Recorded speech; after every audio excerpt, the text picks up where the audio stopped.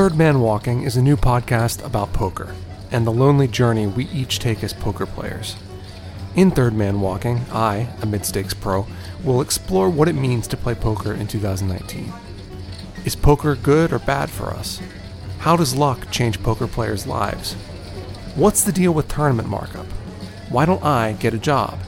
And when I can go to the casino, play well, and lose money for weeks or months at a time, why do I do this to myself?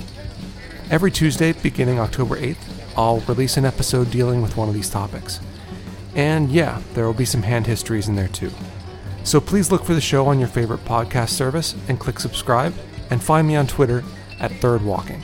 See you in October.